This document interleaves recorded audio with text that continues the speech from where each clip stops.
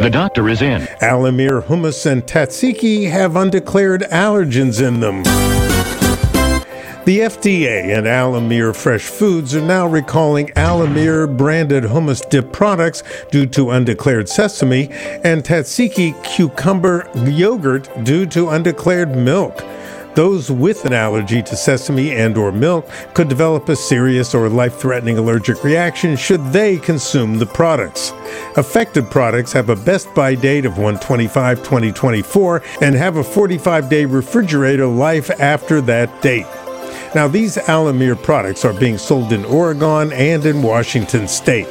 If you or family members or visitors to your home have sesame or milk allergies, return the products to the place of purchase. For more details about this recall, you can reach the company at 1-503-780-0340 or via email at lydiapack3@gmail.com. Dr. Howard Smith, Recall Report. From Boston, the medical capital of the world.